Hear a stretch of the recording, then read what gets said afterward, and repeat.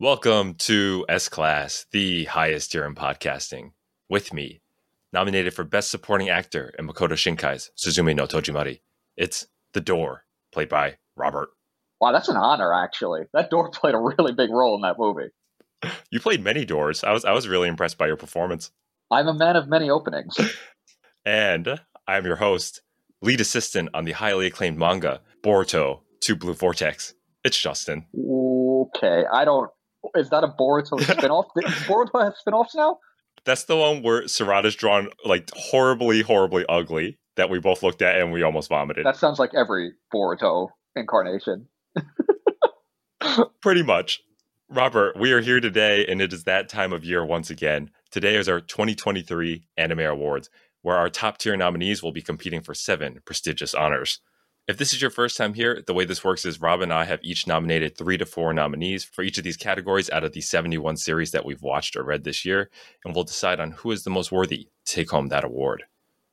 Those categories are Best Protagonist, Best Antagonist, Ayako's Best Waifu Award, Best Husbando, Best Song, Best Battle, and our newest category, Best Moment.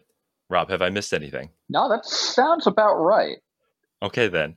Rob, why don't you kick us off with our Best Protagonist nominees? All right, for Best Protagonist this year, we have Aquamarine Hoshino of Oshinoko. We have Koya Madoka of Overtake. We have Gabimaru the Hollow of Hell's Paradise. We have Frieren of Frieren, Beyond Journey's End. We have Mao Mao of The Apothecary Diaries. And we have Rentaro of The 100 Girlfriends Who Really, Really, Really, Really, Really Love You. How many reallys is that? I think it's supposed to be 5. Okay, I think you nailed it. Rob, I gotta ask, what is Rentaro doing here? Oh, no. We'll get to that. I'm telling you, he's fantastic.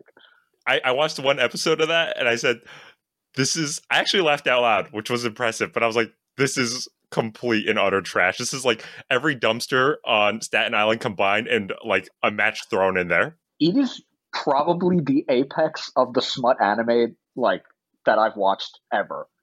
This is what I've been building up to in terms of smut is 100 Girlfriends. It's hilarious. It's a good time. I implore you to watch maybe highlight videos. I like the absurdity of you have to date all these girls simultaneously or they will all die. Yeah, there's stakes here, Justin. It's a little bit extreme, but I think this conversation is more for next week's anime of the year. But is Rentaro that good? He's funny in like his wholesomeness in that he's so genuinely in love with each of these girls. And like, at the point of the anime I'm at, there's 5 of them at this point. And like, he does such a good job of like skating through all of them and kind of creating a relationship, not only with them, but like having them love each other too. And while it's incredibly smutty and incredible garbage and trash, it also has a little bit of heart to it. And that comes from Rentaro, and I appreciate that. I don't think he's the actual protagonist of the year, and I'm not going to fight for that, but I think he definitely earned the honor as my favorite rom-com protag of the year. So he's not our first cut? I think he could be our first cut, and I'm okay with that, but I do think he deserved this spot. I'm not going to say that he was undeserving of being here. That's fair. I'll let you suss out some of mine if you're like, no, this person should not be our first cut. We should pick somebody else. Well, I'd like to hear you talk about Overtake, because I recommended Overtake to you, and you are the one that chose to put Madoka here. Well, you know what? I just thought that it's nice to have a 30-year-old guy with trauma who has no money and no knowledge, and you know what? He's just doing his best, and that's kind of relatable, as opposed to a teenager with superpowers who's just really good at their job. And you know what? I thought, this guy's not going to win Anime Protagonist of the Year, but as I get older, I lean a little bit more into the realism and the failure of those around me, and that's what Koya Madoka is. Yeah, and I appreciate his kind of like positivity in the face of the fact that like everybody's like, this guy's life is kind of terrible. Like, why are you so positive? Why are you so happy? And then, when he does get really down and, is trying to overcome his trauma, his friend is still there supporting him. And it's kind of nice to see that he's able to, take that support and give that support back. And he's a really good character in the fact that he really feels like he's going through it. Like, I feel that suffering in him, but like I also feel like the attempts to get away from it.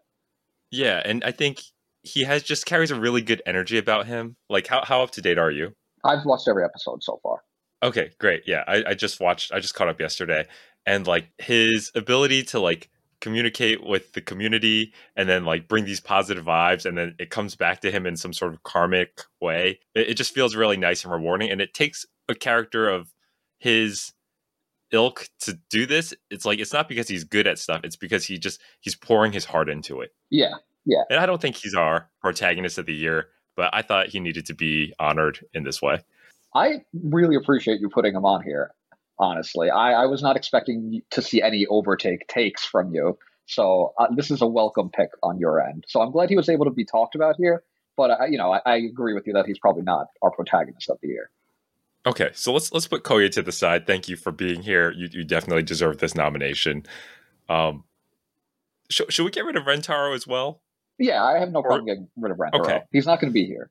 You know what? As I go through these, it kind of hurts to kind of cut them or put them to the side because they're all quite good. I'll get rid of Gabimaru the Hollow next. He's a ninja who's way cooler than Naruto. That's not that hard, but I was about to say is so. So is Rock Lee. Yeah. Okay. Fair enough. This guy is like the most dangerous ninja in his village or in the world, essentially, and like Rock Lee. He's just Rock Lee. He's great, but he's not that great. He's Rock Lee who can use ninjutsu, and he kills everybody. So I guess he's not really Rock Lee.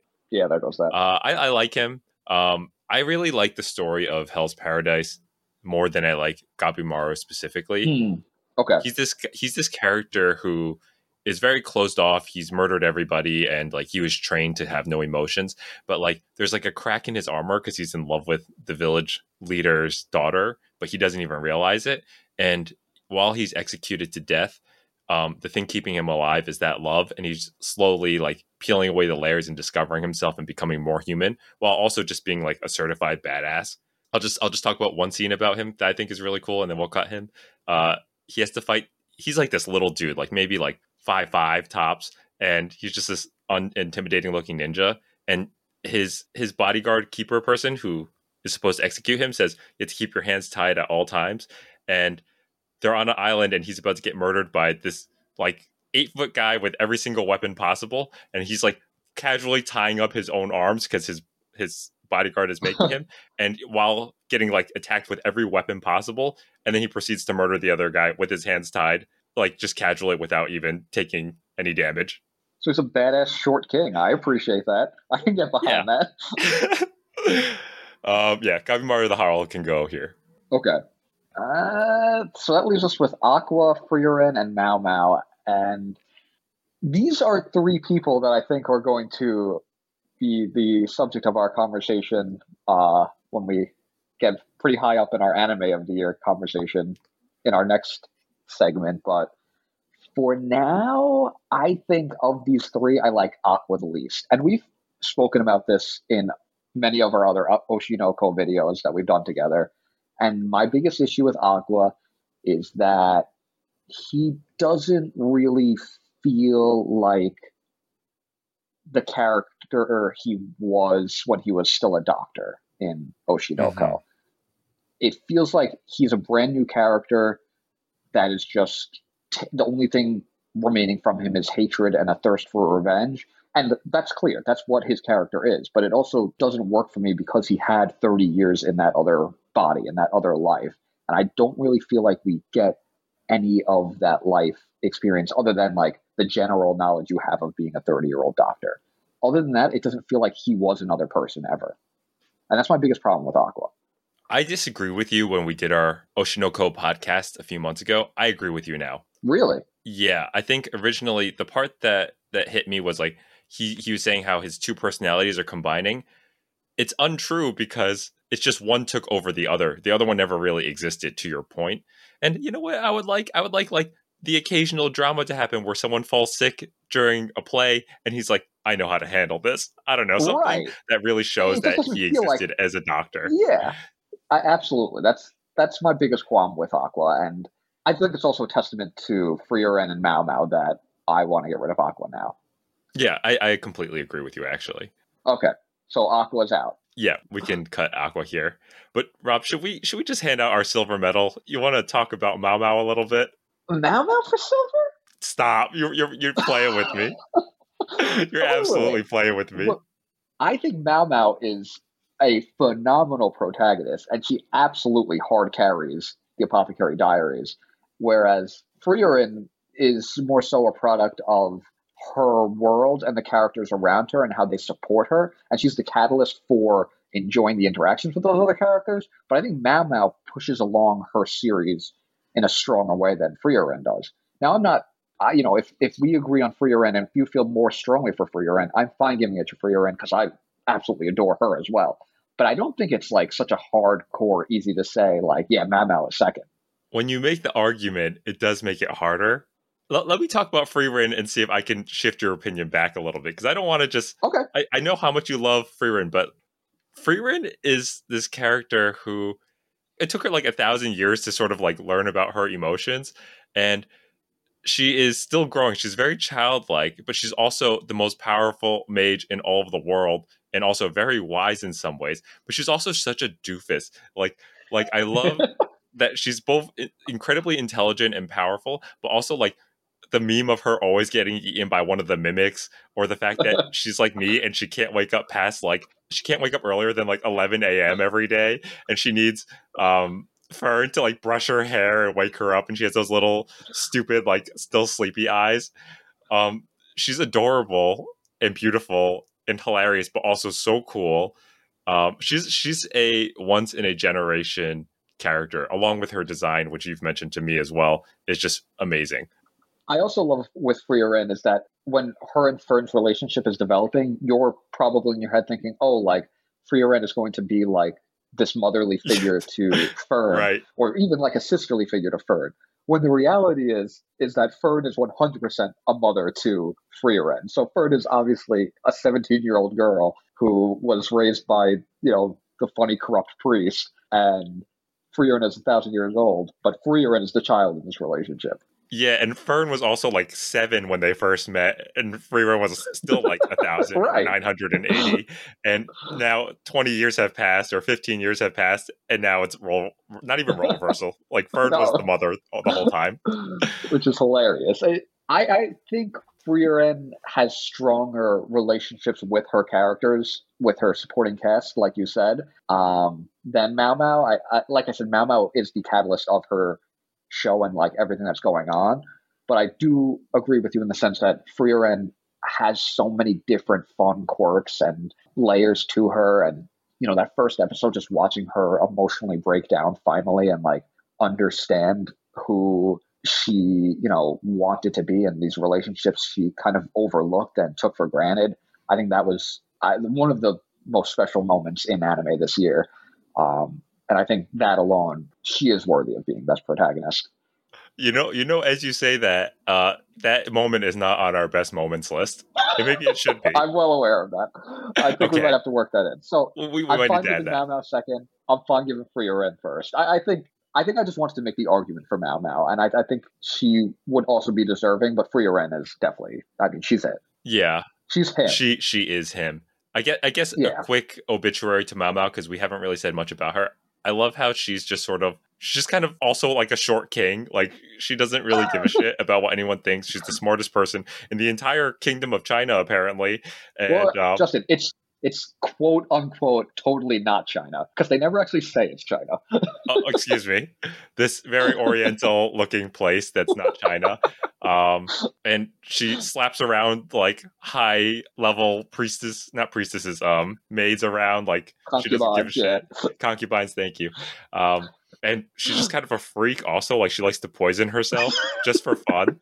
And she has that kind of like little cat face. She's like, I get to like eat poison. That's great. Like, she's just a funny character.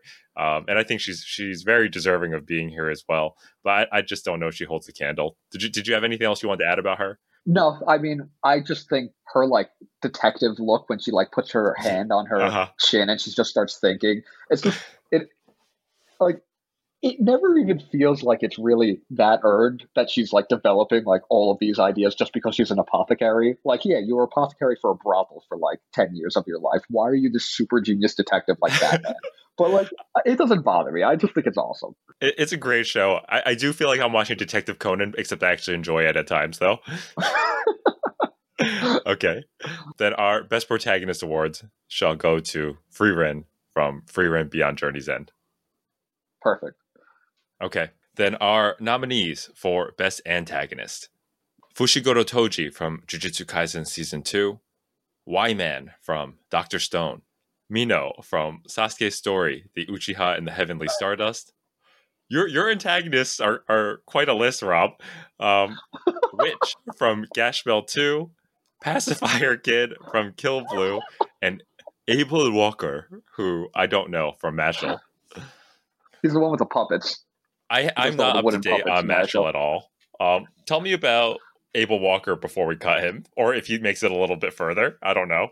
Nah, he can be cut. He's like the overprivileged like bad guy number one in Mashal, who grew up, you know, really rich and wealthy, but his mother gave away like their wealth, and then she got killed by a poor person. So now he hates poor people. He's Brandon. Like his whole thing is just his whole thing is just exterminate. I want to exterminate like the weak. I want to exterminate the poor. They don't deserve to be like among the elite.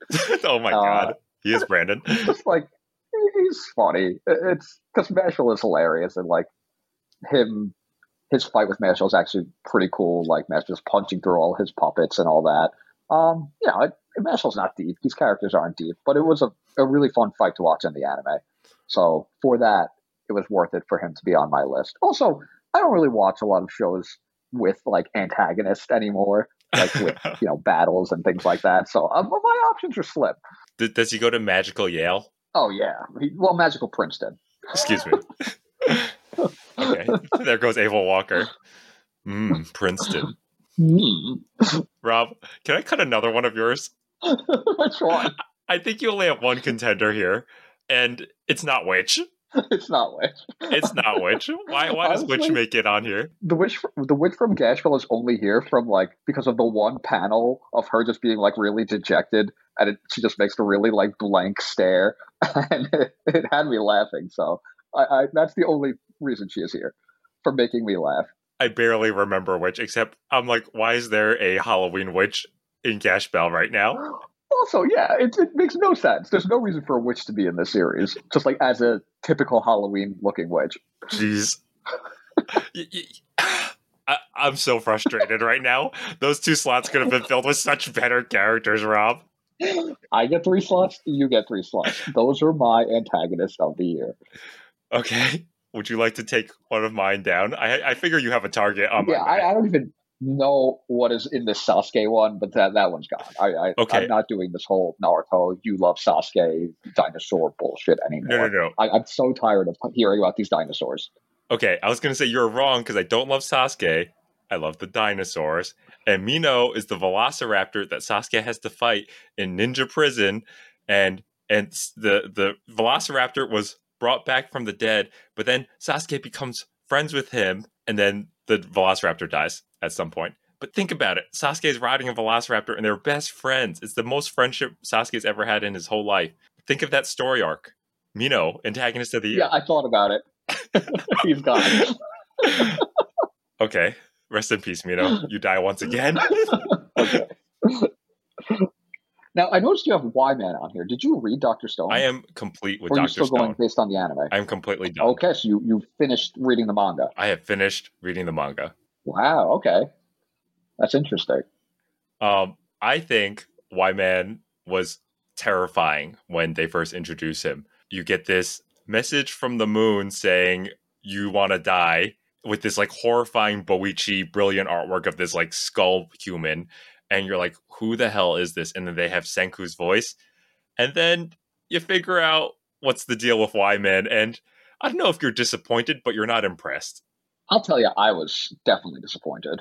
Because I was reading Dr. Stone week to week. And like reading it week to week, I was like, okay, please tell me there's something else behind this. And then it just is what it was. And I was definitely disappointed. Yeah, I mean, I think I had to like huff some copium to be like, it's not as bad as it seems, because it really was not ideal. It was not a great way to end the series, and it wasn't the worst, but it definitely wasn't. It wasn't the build-up. It wasn't a climax that you're looking for at all. Yeah, I mean, he wasn't the final antagonist I was hoping we'd get out of Doctor Stone, but Doctor Stone is still kind of ongoing. We've been getting new chapters. We've gotten, I think, 2 so far. So it's like a little mini run of Doctor Stone. So at least it's not done yet. I think if it ended right after Y-Man and how it ended, I would have been more disappointed with Doctor Stone. But it doesn't seem like they're in a rush to be like 100% done with Doctor Stone anytime soon. Minor, I guess, kind of a big spoiler alert. So, like, just skip the next 30 seconds if you want to read Doctor Stone and haven't yet. I like how Y-Man's like their friend now, and he's just like a little soda can that hangs out with them. Everyone becomes their friend in Doctor Stone. That's the perfect world they were hoping to achieve. It is. It is. They are the kingdom of science, and they have succeeded in everything that they've dreamed of. But Y-Man is only on this list for like the initial 200 chapter vibes, and Y-Man has to go here. Yeah, I agree. But his first chapter alone is definitely like unsettling, and that's awesome. Yeah. To say, because Doctor Stone is just a normal, shonen manga, but like that first time we're like seeing that, like you said, that creepy like Boichi artwork with all the Ys, it's pretty good. Yeah. So that leaves us with 2 characters. Pacifier Kid from Kill Blue, and second place, some mook from Jujutsu Kaisen. He's not a mook. He's like the coolest guy ever. Do you know who this guy is? Is he the stupid lava head guy? No, the lava head guy sucks. No, I call the lava head guy the ultimate jobber. The ultimate jobber. Yeah, lava head guy is this guy. All right, why am I talking about lava head guy? No, fuck him. We're talking about. Yeah, why not? He's not part we're of talking about Fushiguro Toji. All right, first of all, just Google him. This dude is a sexy motherfucker. Like the amount of fitness YouTubers who started saying how to get a physique like Fushiguro Toji that came out after he made his appearance is just absurd. Because everyone wanted these like thick ass forearms and this V-shaped taper on their chest because he's just sexy as hell. I do see him. Yeah. This dude is daddy. There's that, and also he shows up out of nowhere in season 2 of Jujutsu Kaisen in a flashback, and you're like, who is this guy? He seems pretty badass, but this guy has no curse energy, which is essentially like the chakra or ki of this series. He's Rock Lee, but badass. Who's Rock Lee returns again. And Gojo, who Gojo's essentially God. Like Gojo has this ability that creates like a magical infinite barrier within like a few inches of him. So like even if you punch him, you're kind of punching this invisible barrier, so he can never actually get hurt. And let's just say Fushiguro Toji fucks him up pretty good, and that just like breaks your mind when it happens, because that shouldn't be happening in the series. So the moment when they fight, it's amazing. I just want him to step on me. Yeah, I would also welcome him stepping on me. I think he's worthy of antagonist of the year. Do you want Pacifier Kid stepping on you? No, he kind of creeps me out, honestly. he's a meme character, but he was fun. I really love Kill Blue, and he, I think, represents Kill Blue to me. Kill Blue is a new Shonen Jump series this year about an assassin that gets turned into a kid, and he goes into middle school to try to figure out how to turn back into an adult. And other assassins are after him, and one of which is a middle school-aged kid that fucks on a pacifier. And that's kind of all there is to him, but it's kind of like, it's kind of hilarious. And he owns it, and he's still somehow relevant in the series, even though he was like the first kind of, villain of the week. But he's still there. He's still kicking it, and he's still making me laugh. He's easily my favorite character in the series. It's funny. I like in one of the more recent chapters, he's like, if I win this, Norin, you have to read me a storybook. Unhinged, and he's unhinged. A proud winner of the silver medal for best antagonist. Congratulations, Fushiguro Toji, on our winner for best antagonist. Absolutely. Robert, it is time for our third category, Ayako's Best Waifu Award. Can you please read out the nominees? We have Frieren of Frieren Beyond Journey's End. We have Yuzu Riha of Hell's Paradise. Fuji Kurio of Blue Period. Ayako-chan from the first Slam Dunk. We have Ryza, a.k.a. Thyza, of Atelier Ryza. And we have Kana of Oshinoko. Now, Justin, let's let's say why this award is called the Ayako-chan Waifu of the Year, right? Because 3 years ago, when we first did this in 2021, Uh-huh. is when I watched Slam Dunk for the first time, and I was 100% committed to Ayako being our Waifu of the Year, Right. and you refused to let it happen. You decided to give it. I think we give it to like Yor or some bullshit like that. Such a boring, like bland, easy choice. And then last year, you realized the error of your way, that Right. Ayako-chan was absolutely a worthy waifu. Correct. So then this year, we both saw the first Slam Dunk in theaters together. We had a great time. Ayako-chan was in that movie, and it's technically new content, so she has returned to this list. Correct, right? Correct. This is all correct. Everything you said is So- correct. Wouldn't it make sense for her to win this award? I think Ayako is the first cut out of these 6 ladies. And you know what, Justin? I agree. Okay. I thought you were going to fight hard. I was like, this, out of every version of Ayako-chan that I've seen, this is the absolute worst version of her. Agreed. She deserves to be on this list because there is new Ayako content that came out in 2023, but her 90s design is so peak and such utter perfection that anything else that comes after it pales in comparison. And unfortunately, it is what it is. You know what? I honestly would have given her the award, even if I didn't think she was deserving, if they wrote in more backstory for her and what's his name? Shit. But she didn't even Miyagi. She didn't Miyagi, have thank you. any like role in this movie. Really. She was so useless, more useless than usual. And they had so much opportunity to build out the Pierce world and turn her into like a real character that kind of motivated him, encouraged him, and helped him become a better basketball player today. And they just failed to do that. And not only that, she doesn't look like she's on the Chapter 19 cover. She does not have that beautiful glowing tan. She's got to go. No, it's not the same character, unfortunately. Sadly, it's not. No, this is you or me. It doesn't matter. I guess I sort of know your characters a little bit. Do you have questions about either of mine? Which is the Blue Period girl? Do I know this one? I don't think you do. She showed up in the most recent volume of Blue Period. Okay, I'm not cut up on the manga. I'll try to keep this short, which I have trouble doing. But basically, Yatora's having a really hard time at school. It's his second year, and he meets this girl who's kind of like a weird sort of cult leader. Like, it's kind of like an art commune where people can stay for free and they all cook together and they chill. But this girl is just like a vibe. She's like, don't let those art people at school kill your vibe. And she's just like super cute, but also super beautiful and mysterious. And she makes Yatora feel like he's understood and like he loves art again, even though he's started hating it over the last year of being in university, because they're like, what's your technique? Why did you make this painting? All this stuff. I don't think she only has one volume. I really love her, but I think she can probably go here, even though she might make my top 2 waifus of this year. I'm looking at pictures of her now. She definitely does seem like your type. What, Asian? Asian, long black hair. Yeah, there you go. Slim.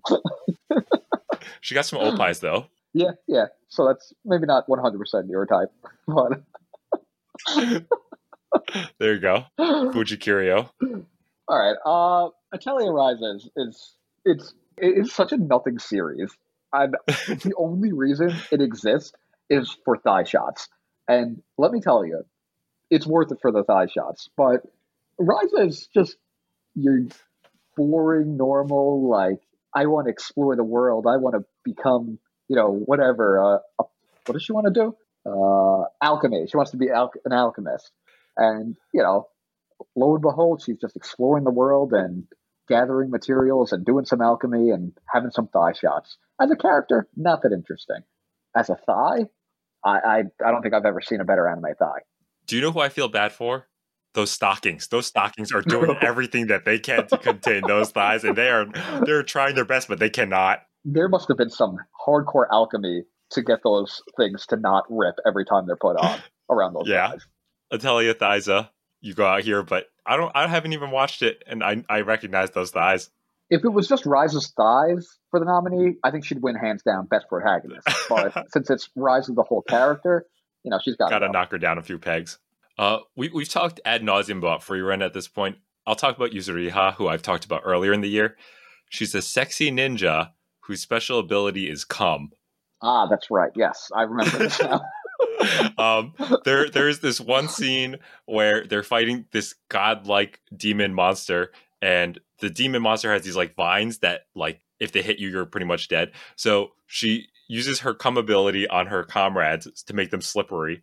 And at one point, she's applying it on this other sexy girl called Sagiri, who almost made best waifu. And she's like licking her hand while she's applying it. And Sagiri's like, "Do you have to lick it?" She's like, "No." um, yeah, she's sort of for the streets, which I don't know if that makes her best waifu or not.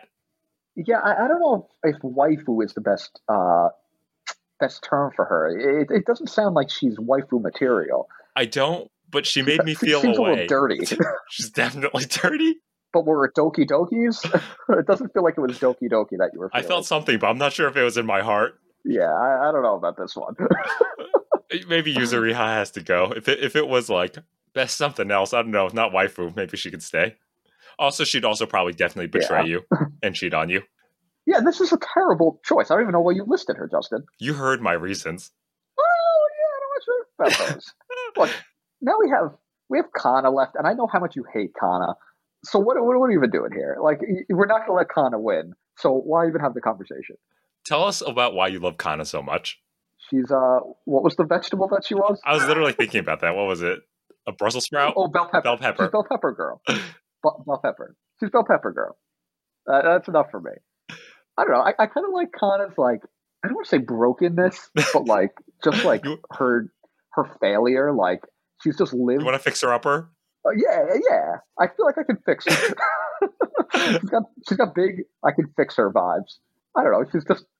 She goes through so much failure, like failed child actor into failed like middle school actor into failed whatever she is now. Like she's the loser of Biko Machi. Well, that's really Memcho, but it kind of feels like the loser. Memcho's so irrelevant that we forgot about her, which by default makes Kana the loser. Exactly. Okay, but how does all that compare to getting a head pat from Frieren?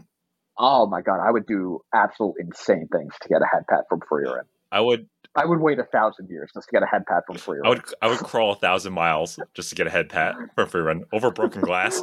And the funny thing is, her head pats don't even like look good. Like she doesn't know how to do it properly. She just like smacks them on the head and like shakes their head around. She feels like when I go to the supermarket, I'm looking for a watermelon. And I'm like just like smacking that thing. Is like, is this the right one? It is not. It's not cozy. It's definitely not a cozy head pat. Are you caught up on Frieren? Yeah. Like, I also just love the fact that she can't comprehend the fact that she isn't the MILF that like she thinks she is just because she's 1,000 years old. She's like, no, you're not exactly what I'm looking for. And then the priest is like, can someone take this child away? It's just so funny.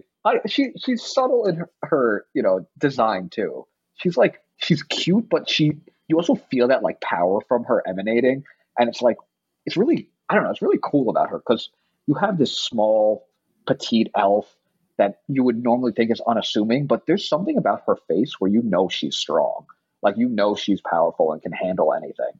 And I think that aspect of her design is one of the most impressive parts of her.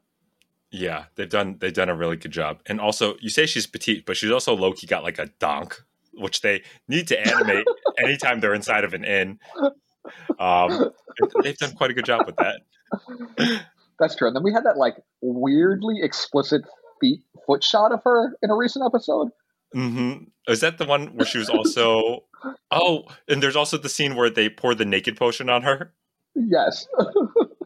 They know what they're doing. But we get this like weird like slow close up on her feet, which I wasn't complaining about. I'm not like saying anything bad about it. I'm just saying it was kind of unexpected. But I appreciated it. Waifu of the year, absolutely.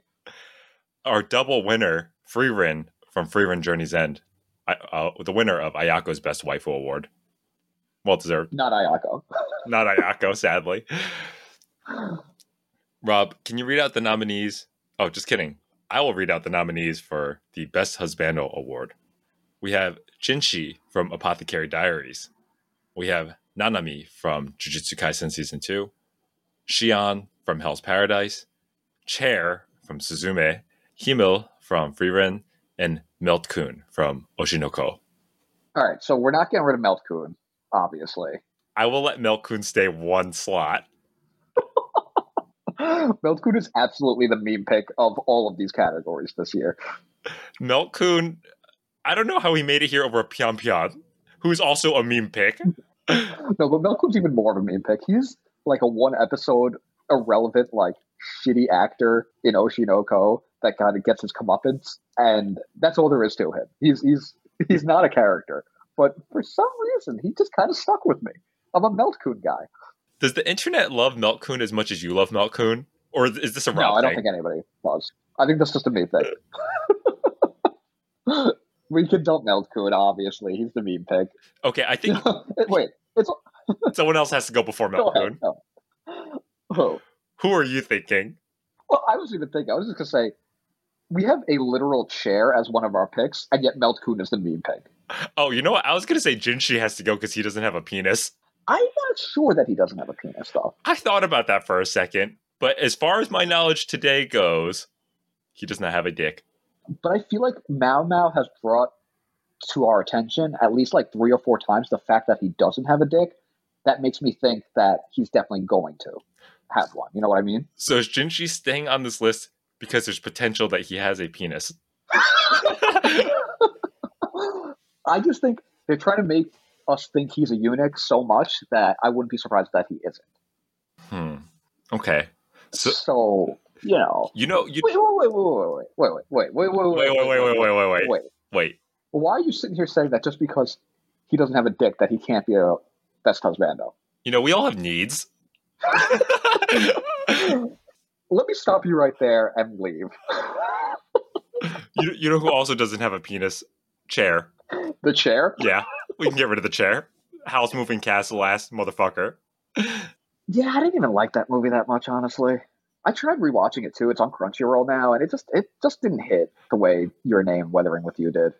I would not try to rewatch this movie because I have this picturesque image of this where I'm like, it's not as bad as everyone says, and I'm gonna keep it that way. It's not even that it was that bad. It just felt way too paint by numbers by the book. It was like exactly what a Makoto Shinkai movie should be and would be, and it was just kind of boring, honestly.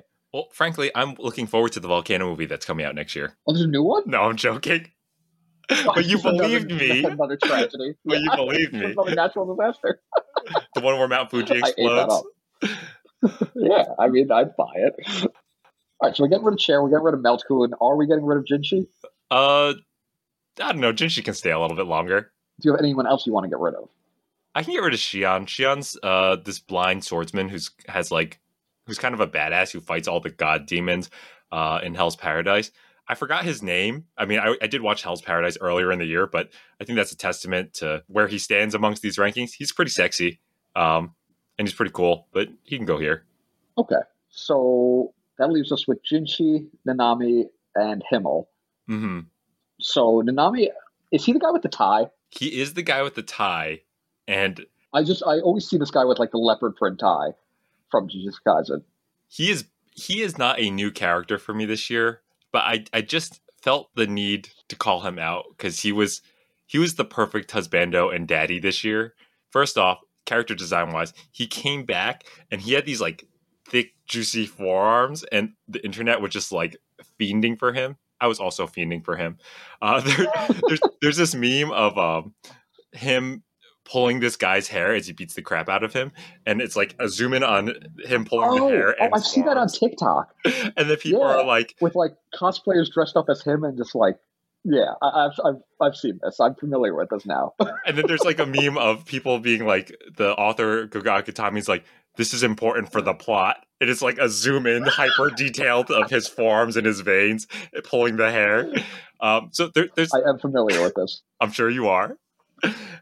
So there's like the sexy aspect of him, but also he's just super reliable. Like he has no super special powers. Like he has peeked out everything that he's could about what he can be in terms of his special abilities, but he's just always there protecting his students.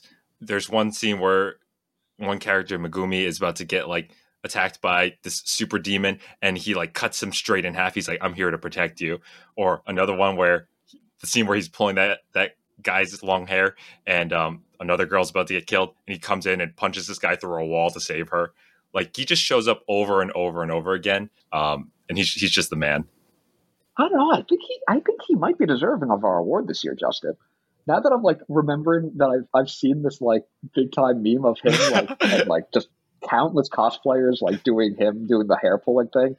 I think he might be worthy of it. He's definitely daddy. I honestly, I think he is. I think the only thing holding him back is he probably gets a small tax because he is not new, which is what made me hesitate for to put this him on year. Here.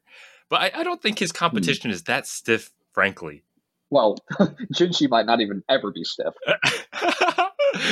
So, why don't you talk about Himmel? I think the fascinating thing about Himmel is that he is a character that does not even actually exist in our current timeline of Frieren. He is a flashback character. We get bits and pieces of his life throughout the series and his relationship with Frieren and how genuine he is as a person, as a hero, as he's the hero because the world needs a hero, not because he's like this super special person. Mm-hmm. And on top of that, in the most recent episode, he had the Riz to dialed up to 1,000,000,000%. I mean, the way he slips that ring onto Frieren's finger is like a 10 out of 10. Dude, that made me Doki Doki, which could also go on our best moments of the year, but is not on there. we gotta figure that out when we get there. We might need to ad-lib this a little bit when we get to best moment. Yeah.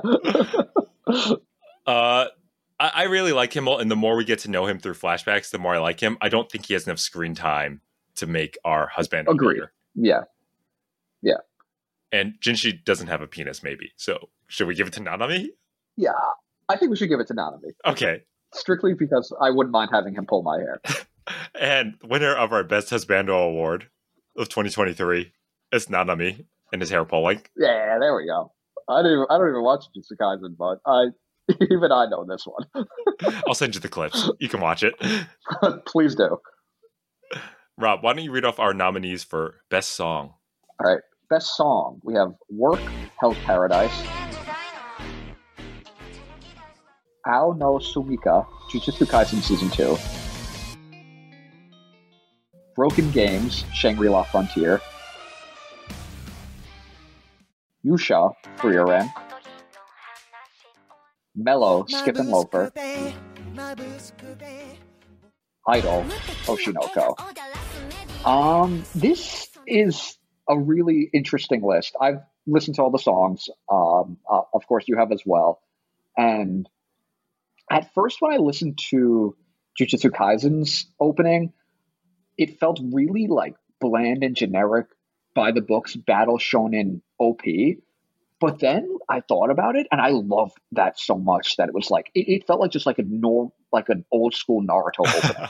Like it just felt like it felt perfect. Like they don't do like dumbass battle shonen like OPs like that anymore. Like the song itself didn't really feel like it fit the series, but I love that aspect of it. It's so interesting that you say that because I don't think that way at all. For me, it feels like really, it feels like this sort of like love song between Geto, who is now evil, and Gojo in their friendship through high school, because it's kind of a flashback arc, and it kind of tells like all these beautiful times that they had together, but you know what's really happened since then. So I don't know, it tugs at the heartstrings. It does not feel like a generic anime opening, but I'm glad you liked it. I think maybe because I don't have the context, it feels like a generic anime opening, but I didn't mind that aspect of it. It just kind of felt like, an old school, like where you'd have, Naruto openings where like some of them are just like absolute weird ass bops that don't feel like they belong, but like it just works because that's what it is. And for me, it felt like that, and I really enjoy that aspect of it. Okay, I'm glad you liked it. I will. You complimented one of mine. I shall compliment yours, which I don't know, which is Mellow by Skip and Loafer. And I watched this yesterday, and I was like, "What is this boring ass slideshow ass presentation?" Until it gets to the halfway point where they have the most immaculate dancing, and it's so sweet and so cute and charming. And I don't even know these characters, but I was like in love with their relationship just from this like 1 minute dance scene that they had together. Yeah. Really beautiful. Yeah, I love the Skip and Loafer opening. It feels very wholesome, and it's a very soft song, and it nails that sweet aspect of the series itself. It's not a smutty rom com. I wouldn't even necessarily call it a romantic comedy as much as it is like a maybe slice of life romance, and it just you kind of like feel that easiness and that young love from that opening, and I did love that aspect of it. I the only one I didn't really outright like was the Hell's Paradise. That's my favorite one of the year in terms of just music. Really? Yeah, it did nothing for me. The cinematics itself, I didn't really like. And the song itself it felt generic, but not like in the fun way that I thought Jujutsu Kaisen's was. I don't remember the actual images playing right now, but I know that I've listened to that every episode when I watched it every week. Right. So that's interesting to hear. But I'm okay with getting rid of it because it is our co-list. I threw Broken Games on here from Shangri-La Frontier recently. It's just a bop. It's like heavy metal. Like, yeah, I was actually going to put it on my list anyway. So the fact that you put it on yours is perfect for me because I love it as well. Yeah, it's not something you get from your usual anime opening, and you just have this like stupid birdhead guy walking through the darkness in the most badass way. But it's also like, yeah, I'm gonna do like bicep curls for days listening to this song. Yo, it absolutely shreds. Yeah, it's like amazing. Yeah, it's a bop. I love it. It's a bop for sure. I think the one that doesn't really do much for me is Yusha by Freeren. I think it's like a nice song, but I don't think that the OP art is particularly interesting. I don't disagree. Okay. Yeah, I feel like it's only here because of just merit. You know what I mean? Like, okay. It's here because it kind of has to be here. I don't think it's the song of the year for sure. Can I hit you with a hot take? Yeah, absolutely. I think that in the back of our heads, Idol is the anime song of the year, but I don't think it's either of our favorites. Is that true or not? I 100% agree with you. Oh my God. 100% agree. I feel like Idol is supposed to be our answer, and Idol is supposed to be the one that, like, you know, everybody will list as their OP of the year, and it's phenomenal. It's fantastic. It's a great song, independent of, you know, Oshinoko, and it works phenomenally as an OP for Oshinoko, but it's not my favorite. It feels like a war crime to not give the award to it, but I honestly don't know if I think if we can find an alternative, I think we should. If we both like a song enough that it's better than that, even though it doesn't feel right. I don't know. I'd fucking shred Shangri-La Frontier for the rest of my life. I'm gonna be jamming out Broken Games for years to come. Is Broken Games our song of the year? Have you ever seen that meme where it's like that British guy looking at the two cars, and the one car is like, "This is brilliant," and then he goes to the other car, "But I like this." Like Oshinoko, that's brilliant, but I like Broken Games. I don't know if that needed to be a meme. I haven't seen that one before, but yeah, I get the vibe. It's an ancient meme. It's been around a long time, but like, it's just like, I know this is like superior and perfect, but this is the one I like. It's the analogy I always make, which is like, I'm not picking Citizen Kane over Space Jam any day of the week. Right. And Idol is our Citizen Kane, and we're jamming to Broken Games this year. Hell yeah. Wow. Winner of Best Song. Very unexpected. I honestly thought that, like, the way we were going, I was like, maybe Jujutsu Kaisen will win this. But the winner of Best Song of 2023, Broken Games by Shangri-La Frontier. Hell yeah. Rob, we were like in sync this year. Yeah, this is some year, honestly. I'm really impressed with us, how we're able to connect. What's the year? Was it 2 years ago where like you hated me, where we were giving Yotsuba like every award and you were like, "This is ridiculous. I can't do this." Honestly, I think Yotsuba deserved more awards that year, and I was just frustrated. But I think we stole a couple away from Yotsuba. We made up for it this year. We made up for it. Best Battle. Rob, I think this is another one of those categories where you should lose one of your spots. I mean, I respectfully would be okay with that. Wait. We got to keep it 3-3, and I actually put 4 on here. just because I want to at least call out a few, because I watched a lot of Battle Shonen this year. Anyway, let me read out the nominees. For Best Battle, Sakamoto, Nagumo, Rion, Kindaka versus the Assassins from Sakamoto Days. I'll talk about this later. Jujutsu Kaisen, Itadori Yuji and Megumi versus Awasaka. Mhm. Asumi versus Taiga from Martial Master Asumi. Sagiri and Shion versus the Tensen in Hell's Paradise. Fulgore and Kanchome in Gash Bell 2. I versus Flowers, Oshinoko, and the soccer match of Kill Blue. Before we get to the Jujutsu Kaisen, I just want to ask, what is I versus Flowers? Well, I lost her battle against the bouquet of flowers that stabbed her in episode 1 of Oshinoko. I was like, was there another K-pop or J-pop group that I just totally miscalled the Flowers or something? No, it was the literal bouquet of flowers that stabbed her. Okay, I don't feel so bad putting 4 anymore. So are we saying that is getting eliminated? I think that's our first cut, Rob. Respectfully disagree. So the one thing I want to say about Jujutsu Kaisen, if you double click on the cell, there's like 9 other fights in here, because I think in any other year, or honestly, I could just make a list just trying to figure out what was the best battle of Jujutsu Kaisen this year. That's how balls to the walls this series was, and the animation was just out of this world, like probably the best animated series of all time, and including the battles. For people who have watched the series, the battle I chose is not really a memorable one. So why did you choose it? Is it a meme pick or is it a special, like, story-wise pick? It's neither, honestly. I think it's just technically the most sound. It's our 2 main characters fighting against like a minor-ish villain who's actually super strong, and they are throwing their hardest hitting attacks against him, but it's just not landing. And you know they're going to beat him because he's not sexy and main character enough to survive this. But like the 2 of them have to like think through how they're going to do it, and they strategize, and they're using all their techniques to break him down, and eventually they win. And I thought it was just a masterfully done fight. I have like 9 other fights on here that are all like big hitters of these monstrous proportions where like cityscapes are being imploded upon. I think the reason I don't love some of those fights, even though they are amazing spectacles, is because they don't feel like fights. They just feel like animators jerking themselves off at times. I got what and you're it doesn't saying. feel they're like just flexing what they can do. Yeah, and it doesn't really feel like a technical battle. It doesn't feel like I'm using this because of that reason, and I'm using that technique versus you to counter that.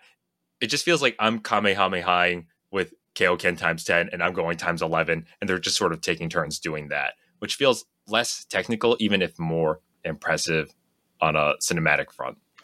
But this isn't getting eliminated, right? We're going to come back to this. No, I just needed to... Yeah, give the context of why it's that fight.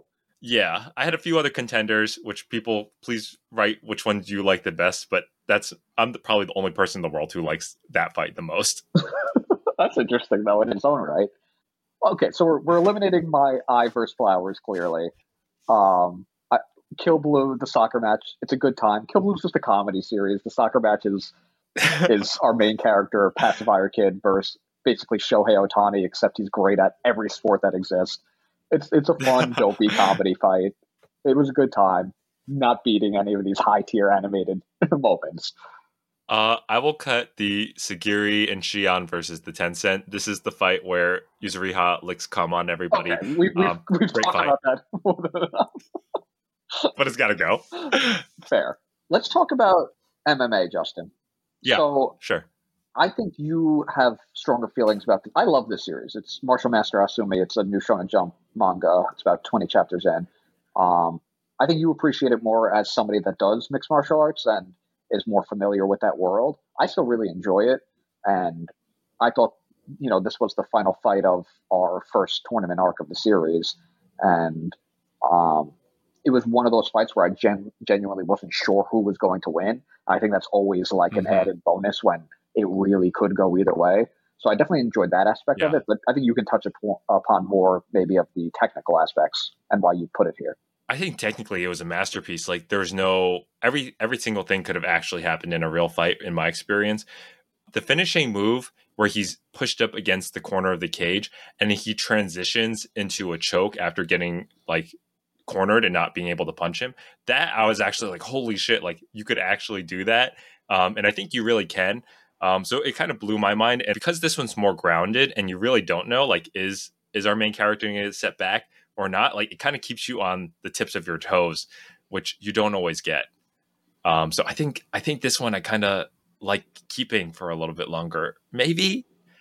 Oh yeah, no, I wasn't arguing against it. I just wanted to talk about it. Yeah, I think it was a phenomenal fight.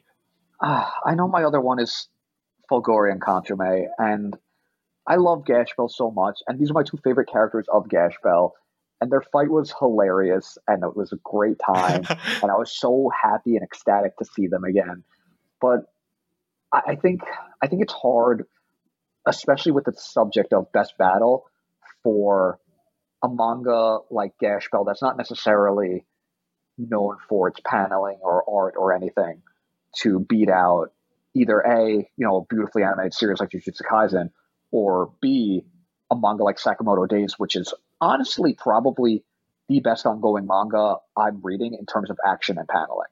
So while I enjoy the story relevance of Gash Bell more as an actual battle, I think it can't go further than this.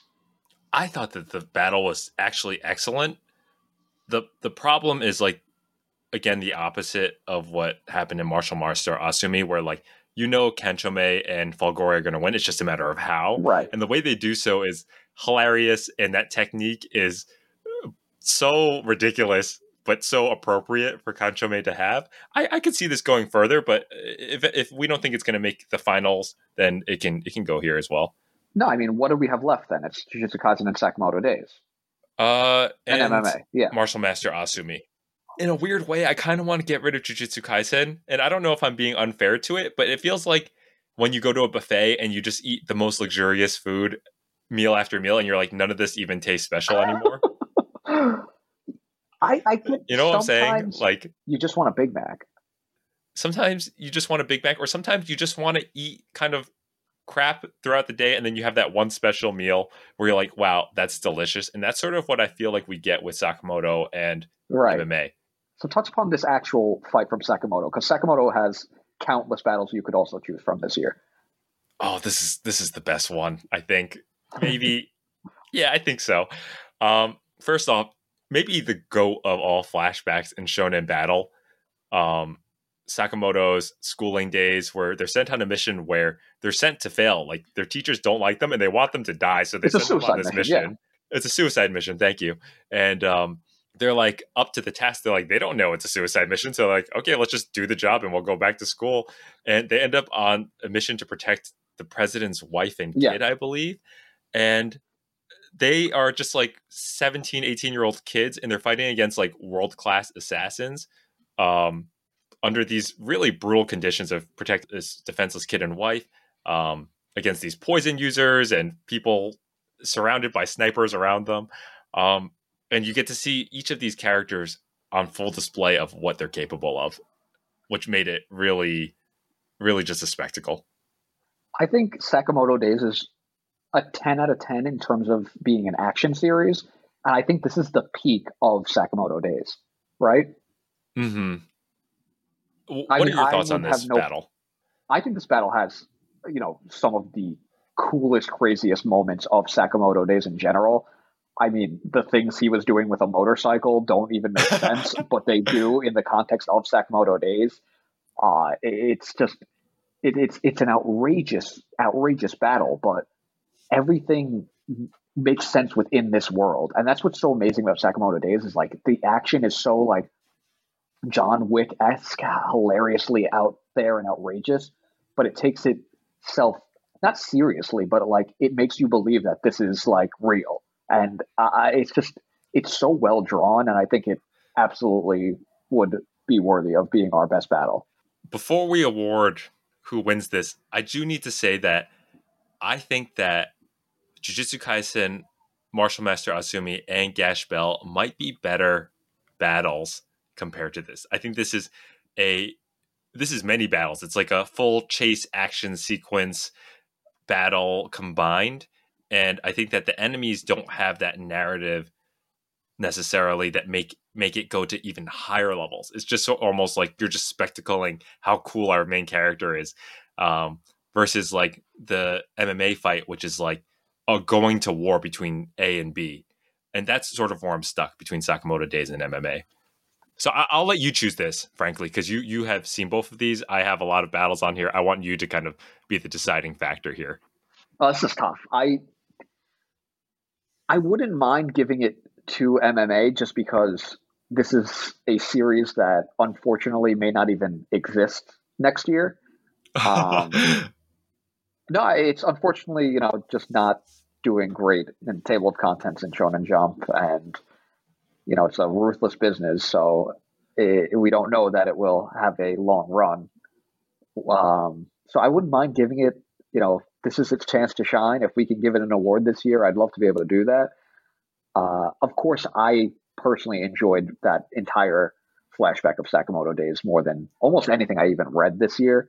So I think we got to give it to Sakamoto Days, though. Yeah, I don't want to give it a consolation prize. As a non-MMA person who read it, I wanted to see how you felt about it. But I don't want some sort of like, oh, it was cool to win this award. I want something that made you feel something. It's Sakamoto Days. I genuinely just was mind blown by that arc and had such a blast with it. And I think, like you said earlier, like the both of us were like, this is one of the best flashback arcs I've ever read. Without a doubt. I think it's very well deserving. This was a hard fought category, but ultimately it goes to Sakamoto Days for best battle. And that leaves us with best moment, Justin, where we might have to make an adjustment, right? Why don't you read off our nominees? And then I think instead of adding a seventh one like we did just now, I think we just got to cut one of these and replace it with something from Frieren. Okay, well, for best moment, we have Taiki and Kinatsu confession in Blue Box. We have Suka hugging Senku after 7 years in Dr. Stone. We have Blue Giant finale from Blue Giant. We have Sakamoto punching a hole through a car to throw a grenade from Sakamoto Days. We have Sakuragi and Rukawa's high five while surrounded by Asians in the first Slam Dunk. And we have Gohan using special beam cannon in Dragon Ball Super Superhero. Now, I know you're going to want to get rid of the Dragon Ball Superhero one. I know how much you hate everything about Dragon Ball Super, but I really, really enjoyed that moment. And I felt like that was something that, that's like 40 years worth of buildup. Sure. So I actually had two nominees to get rid of. I was going to say, was Gohan using special beam cannon a meme, or did you actually like it? It sounds like you actually liked it. No, I really genuinely enjoyed it. Or the alternative would be probably still a better moment than a bunch of these on the list, but Shinatsu and Taiki confession. As much as that was such a special moment, like out of spite, I kind of want to get rid of it and replace it with Frieren, which is an actually good series. They bamboozled us. Yeah, let's get rid of that. They bamboozled us with that confession because there has been, I don't even, not even zero progress. There has been negative progress since they quote unquote began a relationship. The Blue Box is such an infuriating series. I'm going to talk about it more in our other anime of the year conversation. So let's just dump it now and leave it be. So which one from Frieren do we want to add? This is such a momentous occasion. This has never happened where you were a nominee and then you got wiped off the nominee list on stage. It's like someone reading off of the panel. And it's like, actually, you're not actually nominated. Sorry about that. We're ripping up this piece of paper. And you know what? Like, if this was a real awards show, this was the only thing Blue Box was nominated for, and they would have shown up to this awards show and been like, actually, you know what? Never mind. You're not even a part of this. Who actually sent you an invite? You're not allowed to be here, even as an audience member. My bad. My bad. I mean, Frieren has a few. I originally had a Frieren moment on here earlier in the year of Frieren telling the undead Demon King to kill herself. Yeah. I thought that was pretty badass. That's a fantastic moment. Yeah. We have Frieren crying over the loss of Himmel. We have Himmel risen up, Frieren. I think that Himmel risen up moment might be it. We have the slow shot of Frieren's feet. Oh, that might actually be it. I'm wrong. I don't know. I think it's got to be her crying at Himmel's funeral. Honestly, okay. Like that's like I think the defining moment of that first episode that like instantly had me hooked on Frieren, where I was like, this is a special anime. I need to keep like watching this. The thing is, I think you're right, but because we didn't really know Frieren at the time, like it's like, oh, this is a special anime, but it didn't make me feel anything because we were not connected to her yet. Whereas like the proposal, you really know these characters by episode 12, 13, that you're like, oh shoot, like this is making me feel the Doki Dokis, which is really cool.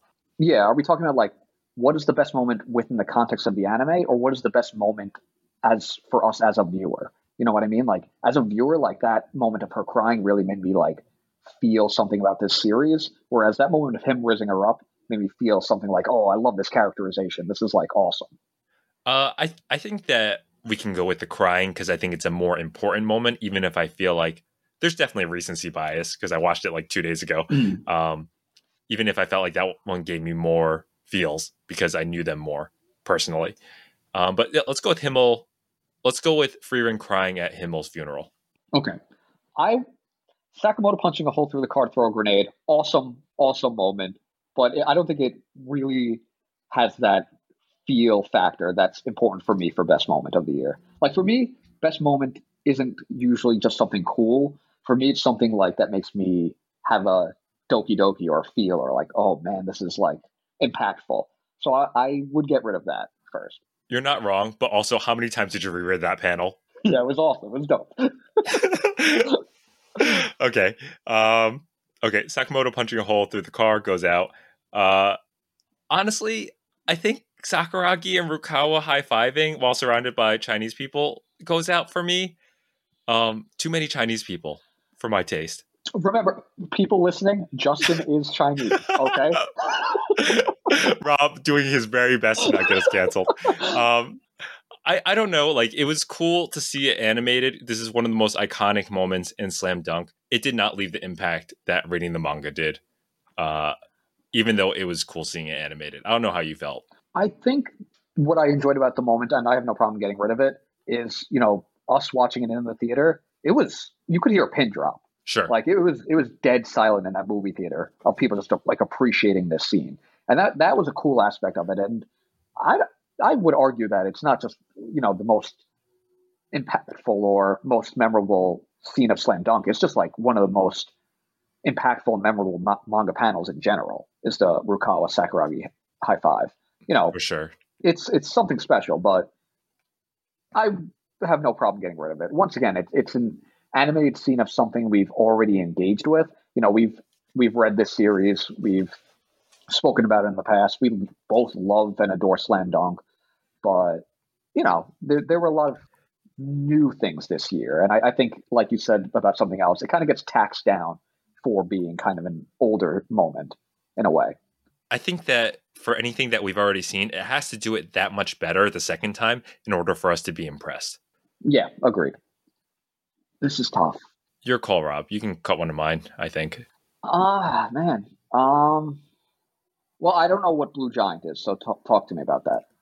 Blue Giant is the jazz movie about three boys in Tokyo starting a jazz band. And this was the first movie I watched when I went to Tokyo in full Japanese with no English subtitles.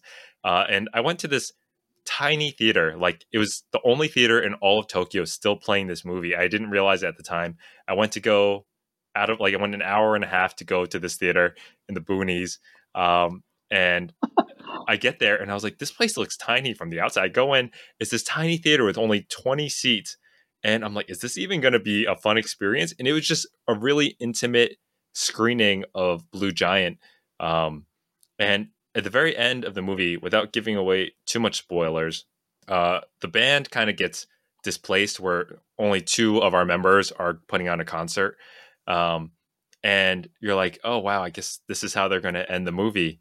Even though it was like an amazing performance, it's like, damn.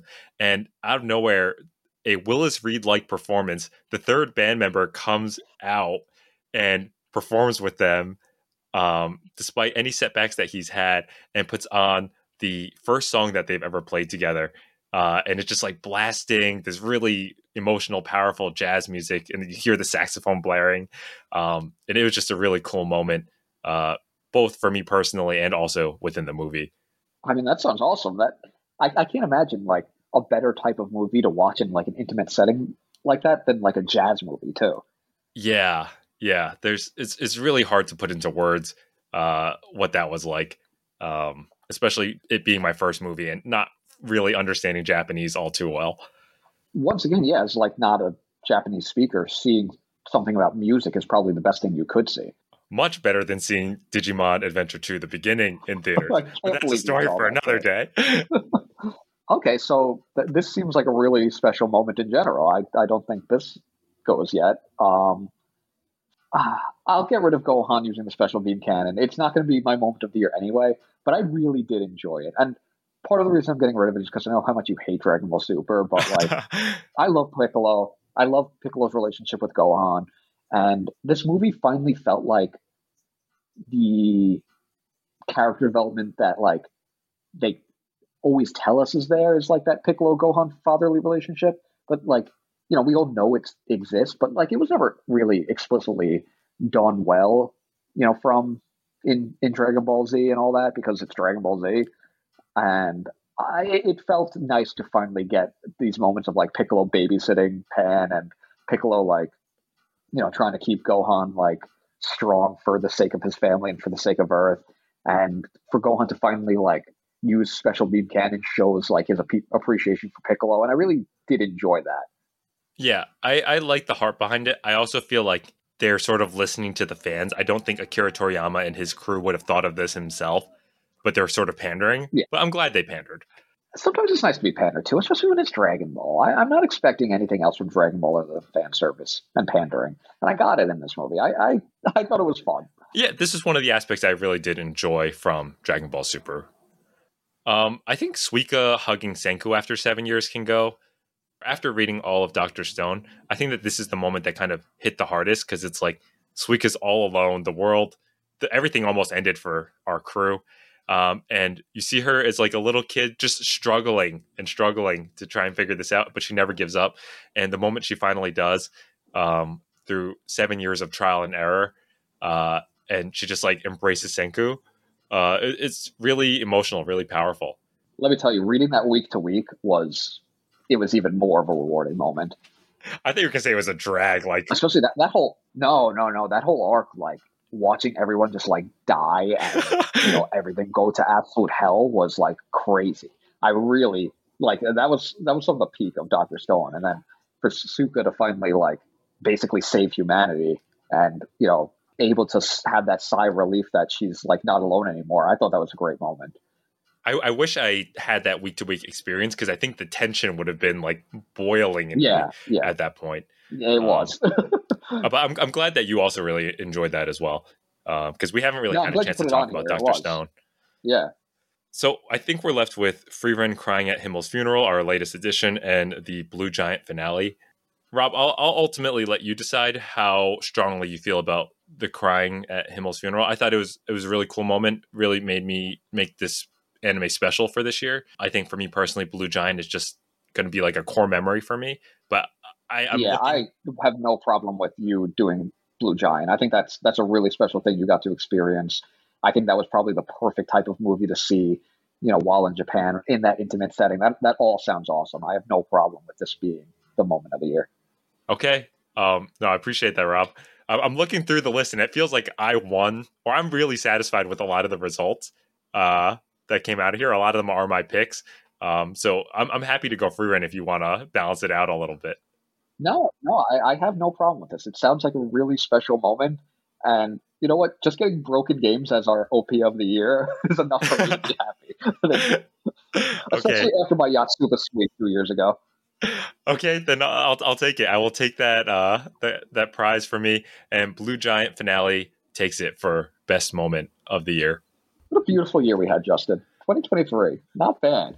It honestly, I just wanted to thank you, Rob, first of all, just for supporting me because this was a tough year for me, and also for all of our viewers for being there for us. We hit 1,000 subscribers this year, and we took 2 hiatuses.